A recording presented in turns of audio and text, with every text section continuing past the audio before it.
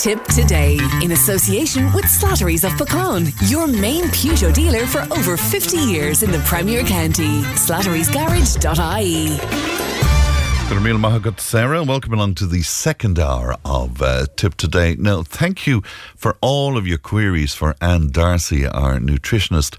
And what we'll do is that we'll stack them all up and we'll have a slot with Anne where she just answers your questions. Okay, because there's so many of them over the last while, we couldn't get to half of them today. But thank you for that. We will stack them up and we will talk to her specifically next week on the programme about those queries. Legal discussion on Tip Today is brought to you in association with Lynch Solicitors Clonmel, on the web at lynchsolicitors.ie and at divorceineireland.com. John Lynch from Lynch Solicitors with me in studio. Morning to you, John. Good morning. Good to see you today. The statute of limitations you're going to talk to us about today, is it as complicated as we might think, John? Yeah, I think it's more complicated than it should be. The statute okay, let's be more specific. It's more to do with the fact that when you're dealing with the statute of limitations in personal injuries, what they tried to do a couple of years back was, when they introduced the statute of limitations first, the whole idea of the statute of limitations was that you had to have certainty. You know, you'd know when you could issue proceedings, when you could, so there was a time limit within which you had to do it.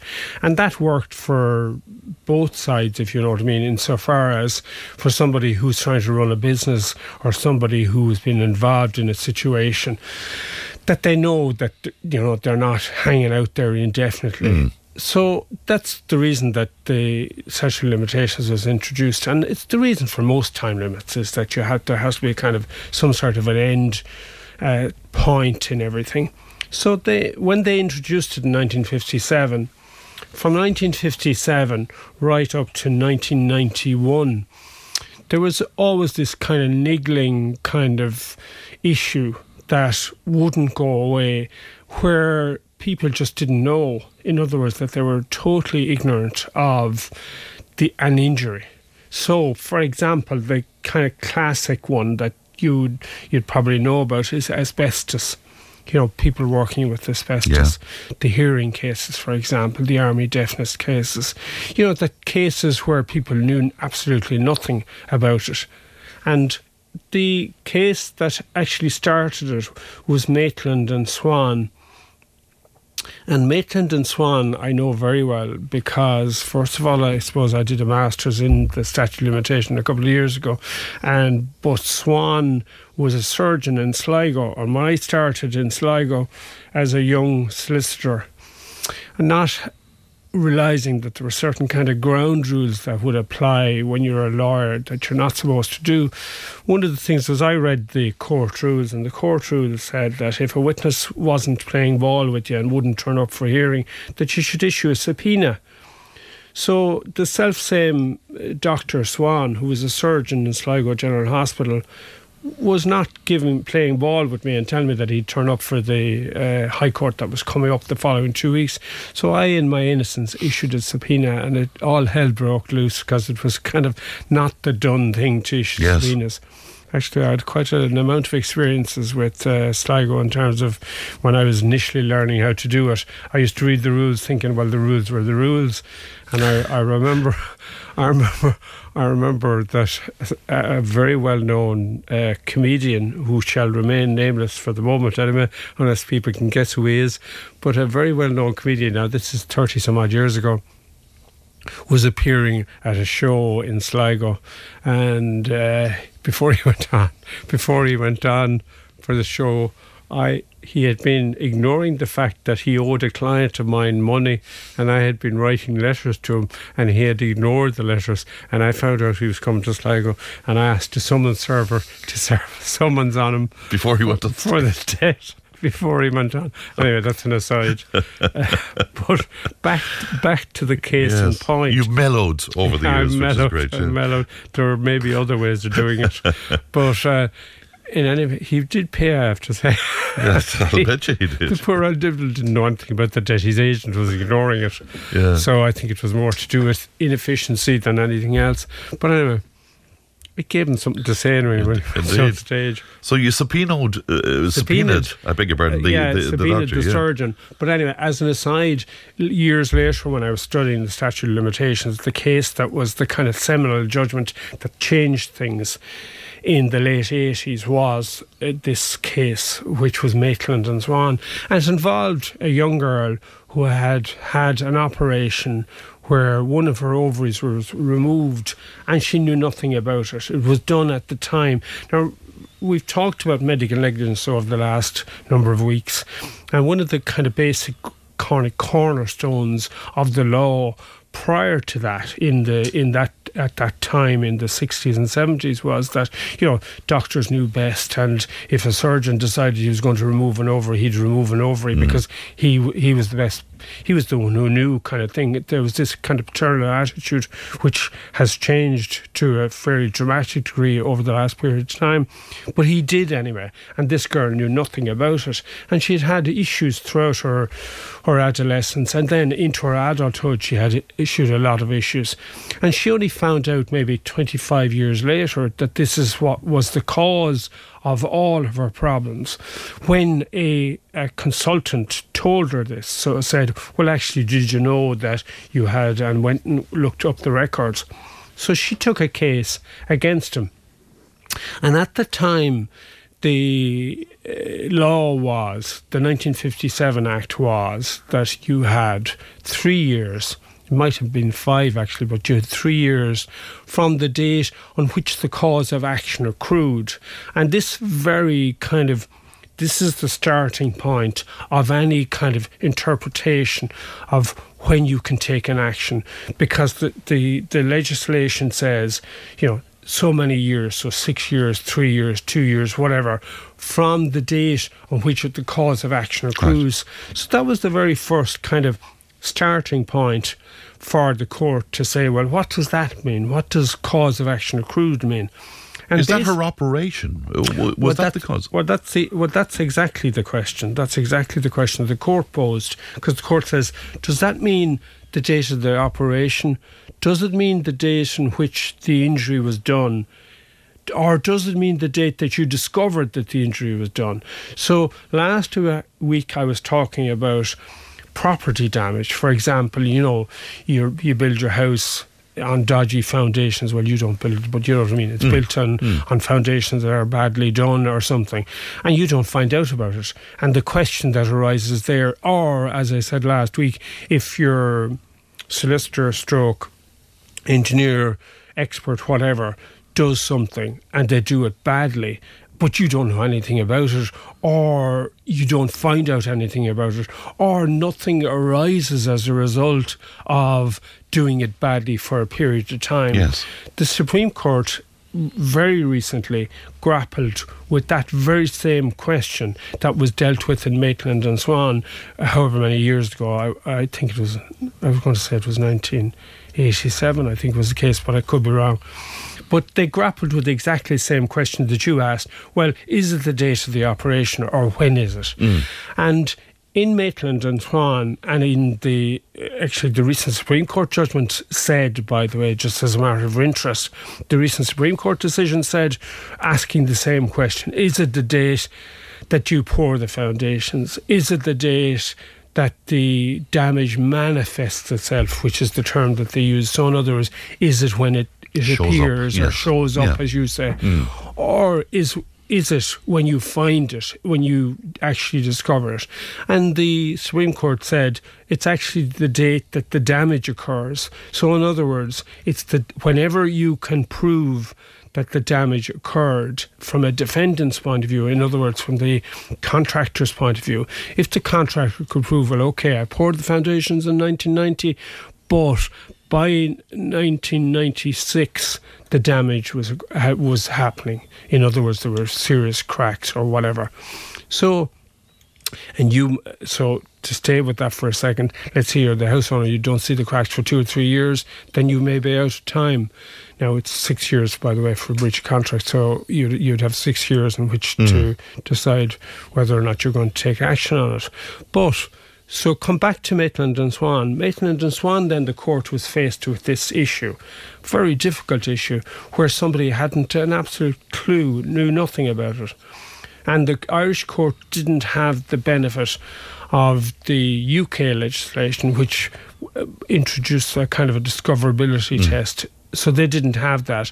So Bar J in the High Court decided that there was a discoverability test in Irish law. He decided that yes, it was the date on which she discovered, by virtue of the report given to her by the consultant, that in fact the act of removing the second ovary was what caused the problem. Right. That went to the Supreme Court. Supreme Court said, no, we don't have such a thing in Irish law. There is no such thing as discoverability. Unfortunately, the case is, she's statute barred. And that then prompted the 1991 Act. And the 1991 Act introduced what we call the discoverability rule. So what the 1991 Act does is the 1991 Act says, OK, right, you've got a period, now 2 years, in which to take an action. Interestingly enough, actually, I can't think of the legislation. The legislation is the legislation that's actually introducing the regulation of solicitors, switching it from the Law Society. So you'd imagine I should know. It's the Court Regulatory Act or something like that. But that legislation actually is trying to change, well, and hasn't done it yet, the 2-year limitation period for personal injury to 3 years in medical negligence, just to give a little bit more breathing space. Now, there is the thing about that. Then it's 2 years from the date on which the cause of action accrues. If you go back to the point that I'm making, which is the starting point of it. So the very first thing is it's 3 years, or 2 years is the time period within which you have to take your case. But the 1991 Act introduced discoverability. So what is that, you might ask? Well, it's that. I'd put it very simply, and it isn't simple, unfortunately. It's put like this. It is 2 years from the date on which the cause of action accrues. Yeah, the crash or the accident, the crash or the operation or whatever. Or the damage as a result of the operation, if you know what I mean. Because, again, as I said to you, there is that little nuance there that it's not just the pouring of the foundations, it's not just the operation that was carried out. So it may very well be that the damage mightn't occur for some time later, in which case there's a delay until the damage occurs. Or it could be the care following the... Yes, it could. Exactly. The operation or whatever. Yeah. Exactly. Yeah. Or, some complication that might arise sometime after the date of the operation. But this piece of legislation introduces the test that says if the person who is injured, if that person doesn't know, first of all, that they're injured, secondly, doesn't know that the injury is significant, thirdly, doesn't know who caused the injury, and fourthly, doesn't know and hasn't enough information to set up a link between the person and or act that caused the injury and the actual injury itself. So it doesn't make the connection, if you like, between, in this instance where we're talking medical negligence, between the operation and, as you said, the aftermath, whatever that is. That in those circumstances, the clock doesn't start to tick until they knew that. Now, that's fine, and that, to a certain extent, well, insofar as anything is fine when talking about law, because you'll always have the complication of interpretation. But they then kicked in the caveats on that. And the first caveat is that it's knowledge. How do you define knowledge? So knowledge is kind of broken into 3 bits. One, you actually knew it. Okay, so you have actual knowledge of whatever it is. Secondly, you've imputed knowledge. So in other words, you should have known that if you look at the facts that were there and present, you should have known from the facts that you could see or that were observable by you. And thirdly, that you should have known or should have had enough to know to go looking for expert advice to find out. So in other words, that you had enough information to start an inquiry to find out what was and whether there was something wrong or whether there wasn't wrong. And when they finished with that, when the legislation finished with that, it then decided to add another little complication to the mix. And the other little complication it added to the mix was that it's not a question of proving your case. So in other words, they put this little rider, little caveat in the section that said, this is not about having enough knowledge that you know you have a cause, that you have a case against somebody in law. So that little elephant, as I call it, in the room of kind of, so what exactly is it that you have to know? What I can tell you that you don't need to know is that you have a case, a legal case against, in the case of medical ages, the doctor or the hospital. That's what you don't need to know. But now, where the case law has kind of wound its way through the years since 1991, is trying to determine what exactly is it that you should know, or what exactly is knowledge do you need to have in order to start the clock? I need to take a break, so we will just leave it there for a moment. But the 1991 decision, then, did that cause previous cases to be reopened? And No, because the 1991 Act would only apply from that date on. All right. So it would be only, but having said that, if there was a limitation period, no. Basically, law, I learned this in college a long time ago, that the big difference between law in our jurisdiction and Russia, and at Russia at the time, if you know what I mean, was that in Russia they could make laws that would be retrospective, that could go back however many years. Whereas in Ireland, if you make legislation, it only applies from that time on, by and large. Right. Very good. Even though I see the Speaker of the House of Commons bringing up a law from 1600 and something. I love that. All right, let's take a break. John is staying with us. We're back in a moment. Join the conversation in Tipperary. Contact us through Facebook, Twitter, or email tiptoday@tipfm.com. And you're very welcome back. John Lynch from Lynch Solicitors still with me, and we're talking about the statute of limitations. You're concerned that it's very complex, but it is very complex. So what do you do about it? You know? No, it is, but you see, the problem, what's made it a little bit more complicated is the fact that there's a couple of very different decisions about it. Now, I mean, I spent 3 years, well, when I say 3 years, I was doing a master's, running a business and rearing a family at the time when I studied this initially, before it even hit the statute books, as in before it hit the case law on it, you know. And it's really, really, from the point of view, it's like all sorts of things. It looks very simple on the face of it. It's just when you start applying it to the facts of any particular case. It came up the very first case that kind of hit the headlines was the Neary case. You remember the Neary case, where the surgeon in the Midlands did quite a considerable amount of hysterectomies, totally and utterly unnecessarily. Why? You just kind of beggars belief. Yeah. But in that particular case, there were two cases.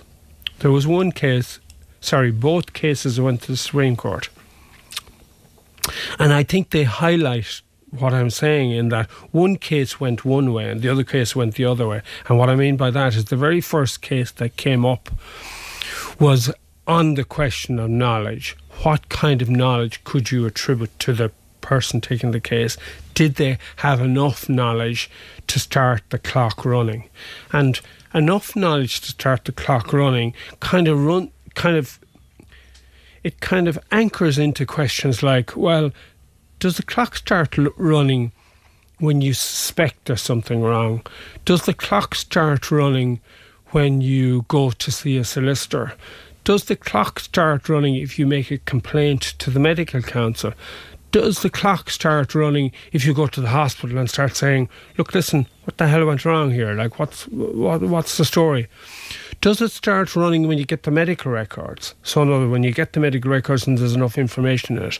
Or does it start running, or does it only start running when you get an expert opinion that tells you what went wrong in the whole situation.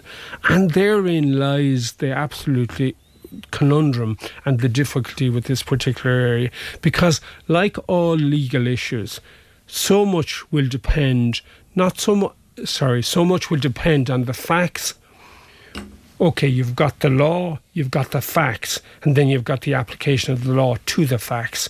So that's the mix, the cauldron that you're putting the case into. And if your law is difficult, if your facts are difficult, and if your application is going to vary depending on who's applying the facts, then it's very hard to predict outcome. So if you look at the Neary judgment, there were 3 judgments of the Supreme Court. Excuse me.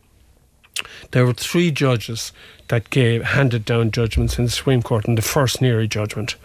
And the 3 judges was Hardiman, Gagan, and I can't remember the third judge. But the 3 judges that handed down, it was 2-1. 2 found that the statute of limitations had not run out and that the person was entitled to make their case and had made it within the appropriate time frame. And 1 judge decided, no, you were out of time. Now, the really interesting thing, and this is what makes law so kind of interesting in the study of it, maybe not so much when you're trying to apply it and advise people or when people are trying to determine outcome. And one of the kind of, as a side comment I would make on this is that what is one of the most fascinating things about law on a day-to-day basis is that for every case that hits the Supreme Court and for every case that goes into the High Court, there are a huge number of cases that never go near the High Court or get settled on the way between the High Court and the Supreme Court. So in other words, when you're in the High Court, like Gillian was with me here a couple of weeks ago and she was telling you that quite a number of the cases we settle because our attitude is very much to try and resolve it if we can. So for the one that hits the High Court, there are maybe 25 others that are settled along the way. And funny, when I was sifting through the cases yesterday, I won't say yesterday, I shouldn't have been doing any work yesterday, but anyway, when I was looking through the cases yesterday, one of the cases I came across was one case I was involved in myself in the High Court, which I appealed to the Supreme Court, and it got settled on the way between the High Court and the Supreme Court. So the judgment of the High Court stood, so it looked like the law as stated in the High Court was correct. I wouldn't accept that it was, but that's a side issue at this stage. But if you go back to the Neary judgment, in the Neary case, what were the factors that were kind of relevant? And the factors that were relevant from the point of view of the statute of limitations was that this lady knew by virtue of media coverage, her mother had seen her friend had seen a programme on television about the whole thing, the whole debacle, and had told her about it. She then, in the programme, it mentioned a particular solicitor who specialised in that area, and she then went to that solicitor, and having gone to the solicitor, then the solicitor took up medical records and then got an expert opinion. So the whole thing about it was that it was only at one, so although she kind of knew from the programme that there was something wrong or potentially wrong, she suspected that there was something wrong. What the Supreme Court was grappling with was, did she have the required knowledge? So in other words, had she enough knowledge that you could say, well, you have enough knowledge in broad terms to do something about this, i.e. issue a writ?